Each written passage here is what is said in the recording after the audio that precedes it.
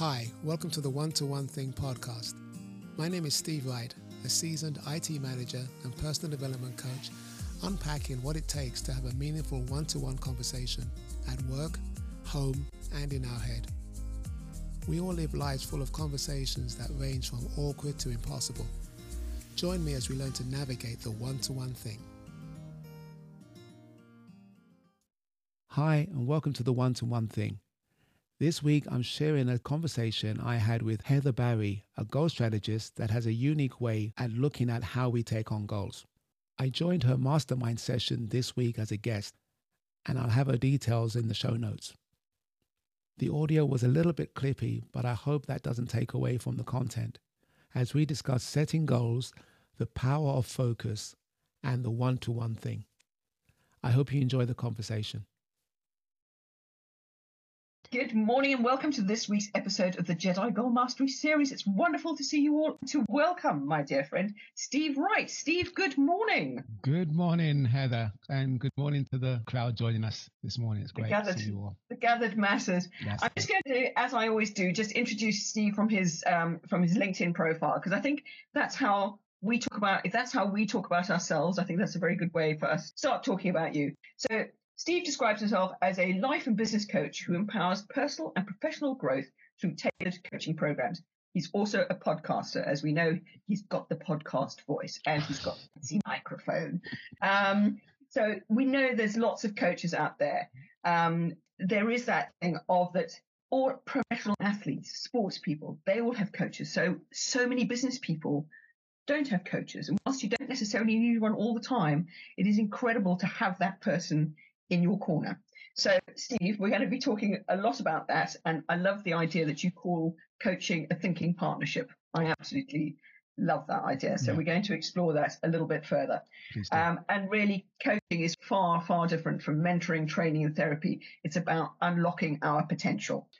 So, Steve, the one thing is the name of your podcast. Yeah. So I'd love to just kind of give a brief insight into why the one thing is so important. Some people see it as a very restrictive way of approaching running your entrepreneurial business. Give us a little bit of insight into that, please. Sure. The name of the podcast came about because my background is in IT management, and the important conversations tend to happen in a one-to-one space. Certainly, if you're managing people, if you're working with co-workers, the importance of either the weekly review or quarterly review, monthly review with a counterpart is very important. So I call the podcast the one-to-one thing, and the play on the word is ONE as opposed to just one-to-one, because it comes from Gary Keller's book, The One Thing. So it is important to have a sense of focus in terms of what is going to be discussed, containerizing it, keeping it in context, keeping it focused. So that's really where that came from. And a lot of the podcast content is around how we think, the conversations not only we have with other people, but we have with ourselves. And that is really, really important, because that's where most of our conversations start internally before they become an external thing with another person. So that's important. And it ties into what we do next in terms of being sure that we have like I said, a context and a container for that discussion, and keeping the squirrels, as you so eloquently put on your website, keeping the squirrels at bay. So it's important. So I think I really like that in terms of making it part of that conversation, to make that very focused. And obviously through those conversations then comes that way forward. So whether that's a leadership conversation that you're having with a member of the team, or whether it's for your own drive, for those of us that work alone, how important is it to have that focus? As I think a lot of people sort of think, if I focus on one thing, I'm missing out on everything else. And for a lot of us, that can be quite scary, because you kind of go, there's so many opportunities. So I think I'd really like to sort of dive into that notion of that sense of focus, but that it's a really positive thing. It really is. We have to come from a place of trusting that it is important to stick to one thing. We're up against the myth of multitasking, and even computers don't multitask. They do serial things very quickly. They can parallel process, in the sense they can do multiple things on different threads, if you like, without getting too technical. We're not built that way. And for us to assume that we can do it is wrong. A simple exercise is counting from 1 to 5 as quick as you can and saying the first 5 letters of the alphabet as quick as you can. And that's fine. We can do that. But if you put the first letter with the first number and count it up, A1, B2, C3, D4, E5, it is infinitely slower than doing the 2 tasks separately. So that's a simple example that you can just put in your head and go, that's true, I can't do it that way. So you have to trust that the one thing is a better way to go. We have the fear of missing out. We have code switching, as we call it. The brain doesn't like to go between the two items because you end up losing something in the transition. So someone walks into your office or the phone rings or you get a simple notification on your phone when you're in deep work will derail you for, it could be seconds, it could be minutes. So it's really important to just trust that the one thing is the thing to be doing. On the flip side, we have the fear of missing out, and we have that element of what's going on around us. Also, interestingly enough, we sometimes welcome the distractions because we have some sort of fear or resistance to what we're doing. So we can sometimes inadvertently invite distraction because there's something underlying going on. The flip side is the beauty of the one thing is that you introduce flow. You introduce a place where you can really get into the zone. You can bring other agents together to enhance a single focused activity. So for me, it's music. I have a particular soundtrack, a music track on Spotify that I play when I want to do deep work, when I want to do something creative. I only play this when I want to work. I don't play any other time. Like I have a workout track that I only play when I work out. So there's an anchor to the music to what I'm doing. So you can foster all the things that will allow you to focus. And focus is great. We know the power of light, for example, it lights my room right now, but a laser will cut through metal. So we know the power of that focus.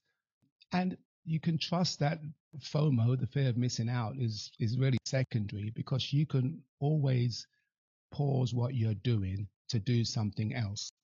That becomes a conscious and a cognitive decision as opposed to just having the world and social media and notifications and interruptions come into your space uninvited. So it's really important to know that you can do it that way. And I think that ties into our discussion around goal setting. We carved out the time to look at the importance of setting goals. And we inadvertently put other things aside to focus on that task. And it made the task so much more productive. Sometimes we have to build that muscle of being single-minded. And whatever you need to do to get there is really important. So that really does speak to that kind of focus. And you get so much more from it. It's a multiplier effect in terms of performance and effectiveness. Yeah, and what you speak about, Steve, I think it's really interesting. This is very much for me, this area that we're talking about now is around that productivity and allowing ourselves, we put time in the diary, as you say, for a meeting with you and I had time in the diary for something. I gave a talk with Sue's group on Thursday evening, and that time was carved out specifically to do that action. And we can do it. And it is doing that in terms of productivity as well, because I think that's one of the things around goal achievement that we sort of look at, that when we look at the Master Goals framework, is that part of that is ensuring that we understand our productivity method. We're all a bit separate. We're all very different in terms of how we actually get stuff done. And it's to make sure that we know how to focus. And we'll all focus in slightly different ways, but it is really staying true to what works for us, finding that way and doing it. And yet multitasking, as you say, you can't, do A to E and 1 to 5 in the wrong way. It just, my mind was kind of going, and I'm quite good with things like that. And I said, oh, no, that takes longer. I love that little exercise. Yeah. It demonstrates things very well. So the productivity aspect is super, super important, and that focus. If we can take it sort of slightly broader than that, to go to talk about actually the sort of goals that we might be aiming for in terms of you and I, the conversation. I'm quite happy for you to share the thing that how we change things around for you. was that how we, if we're aiming for 10 different things, the chances of achieving any of them are really difficult. But there are lots of layers within goal setting. Mm-hmm. So it's to find out what that sort of meta goal is and then working back from that. Mm-hmm. So if you could just talk about that thing of how you bring the one thing to making that decision as to where the focus is, so you can kind of come back and then layer the little goals that are going to get you there. Yeah, there's a couple of things from our discussion and what you just said there in terms of there are lots of things, lots of one things that we can be doing. And within the one thing, there is a structure to attaining it. We talked about that structure of a single task. I'll start with that because we talked, and one of the goal that we kind of expanded on for me was the goal of being on a TEDx stage. So speaking in front of an audience. And that's very clear defined outcome. But as we unpacked what it takes to achieve an outcome, we realized that the cherry on the top, as we called it, there's a lot more to the cake than the cherry on the top. So we unpacked that to look at what the motivations were, what the activities are going to be driving that, and the reasons behind it, and really came up with that there is an element that the outcome is all well and good, but there is an underlying goal in terms of being a good speaker. Being a good speaker is actually more of the underlying goal than the achievement of a particular outcome. And generally in goals, we can't control the outcome. As much as we state it, as much as we're asked to state it in a one-to-one review meeting, your boss says you've got to hit target this month, and they say what the target is, you really have very little control over that actual outcome. It's your activities that are going to drive and inform what results you get. So really the goal should be the activities as opposed to this cherry on the top. So we expanded that in our discussion, and it was really enlightening because it's a very different way of looking at the goal, because it really is activity based to an outcome, and then you can also inform whether you're going to be on track to get that target or not, and you may change your behaviors or your activities along the way, knowing that you can't really control the outcome. There's no point sitting there saying, "Oh, we missed target this month," and just leave it at that because you just didn't get the outcome. And most people look at goals in that way. They set a goal, they don't hit it, and they go, "Well, I'm sorry, we just didn't get there." Or they set a goal and they hit it, and they don't understand what the activities were to drive, what behaviors were to drive them to that outcome. The other side of it is that when you've got multiple goals in your space, which ones to start with and which ones have the most impact. And for me, I had a very interesting discussion with a coach. He calls himself the gratitude coach out of Atlanta. And it really informed my thinking about where you start with your goals, where you start thinking about the one thing. For me, the one thing to start with ought to be universal, and it ought to be small enough for you to do it. And for me, it was you start with the goal of gratitude. If you start with the one thing being gratitude, then all things can be built on top of it. Expressing gratitude gets you gratitude. It puts you in a grateful mindset. A grateful mindset is really the baseline of any other goal that you want to have. You can trust that you're doing the right thing. You've got something to start with. If you don't know where to start with gratitude. And that will then inform what you do from then on. And, it's a matter of trusting yourself and trusting others around you that the goals that you're looking for are going to be aligned with what you want to do. Yeah, I absolutely love that. And an idea of, that real kind of knowing, I don't have total control over that outcome. Whatever it is that you said, there are going to be other things that happen either in your own life or in the big wide world. And in setting the goals, it's bringing awareness to that, to kind of understanding it, and then getting on with what you need to do, everything you possibly need to do to achieve the outcome that you're going with, but being aware. And I love that thing of expressing gratitude as well. It's actually part of our process, is literally acknowledging what you have done today. And if you got out today, 5 minutes early, then, out of bed 5 minutes earlier, celebrate that. Got to, enjoy those small things as well. Yeah. Steve, just kind of bringing it back to how you now would think about bringing together sort of the ideas that you and I have talked about, but also now with your frame of reference in terms of the one thing, and that's super lovely focus. How would you now start if you came up with a whole new thing? It's like, right, I want to achieve X, or my intention is X, or that's something that is attractive to me. Where would you start now that your frame of reference has changed?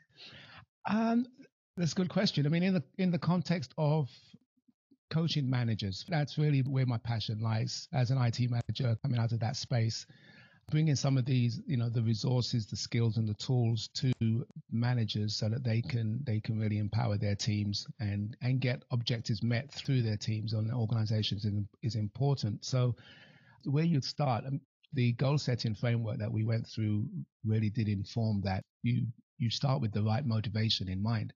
It's basically going through those steps. You look at the motivations, you look at the activities that you're involved in to get there. There's also reflection on the goal that you're setting. It's really important that people are true to themselves in what they're trying to achieve. And they're not doing it for their boss. They're not doing it for glamour or for fame or for kudos. They have to really be aligned. It's not what you're getting, it's what you're being when you set a goal, right? So that is vital in terms of being able to reflect on that. And then that ties into, once you feel that connection, you're on a one-to-one meeting and you've got someone who says, I really want to learn a piece of software, or I want to pick up a particular skill. Then you can look at the strategies around it. Strategy is not the work that you do, it's the reason you want to do it. So the strategy really does kind of inform what your outcomes is to be. So someone learning a skill, for example, may want to develop their professional career. They may want to step out into a new role within that organization or another organization. They may be driven by increased, pay or revenue. So whatever it is, there's a strategy that they would apply to it. And then you set the target according to the strategy that you've laid out, because there needs to be something to be aiming for. And that informs the one thing focus. And then you end up with a set of actions that you agree on, because your goal is going to be in the world. Your goal has to function within other people's, scope of influence. So if you're trying to get a customer, it's going to affect the customer. If you're trying to grow the business, it's going to grow the business. So, your actions have to be in the world. Sometimes they can be in your head. You could actually do the same exercise for something internal, right? Whereby the action is now you're growing and developing. And people may not even see that until it comes to fruition. But essentially, those are the steps. Yeah, no, I absolutely love that. Some people listening is that sometimes that thing of focusing on the one thing feels a bit selfish, but obviously all this is done in the context of where you're working and that kind of consideration to other people involved in the organization. Because if you're working with a team, even if you're a solopreneur, you're still working with other people. As you say, there's the client, the supplier, and so on. Absolutely. So none of these things are done in isolation. Steve, there's loads to unpack. I've made loads of notes and resistance and all sorts of things. And I love that thing of it's about being rather than the actions. It's about also staying true to yourself. And that one of our steps is about sustainability. It's about the is this goal sustainable in your life, but is it also contributing to the sustainability of this beautiful planet that we live on? Absolutely. Yeah. And I'm not saying that in a wishy-washy green thing. This is the planet we live on. This sustains us. So we need to equally help sustain it. I hope you enjoyed that show. Look out for more guests joining me on future podcasts, and we look forward to seeing you in the next episode. Thanks for joining me today. Please subscribe and leave a review. You can connect with me on LinkedIn. My details and links are in the show notes.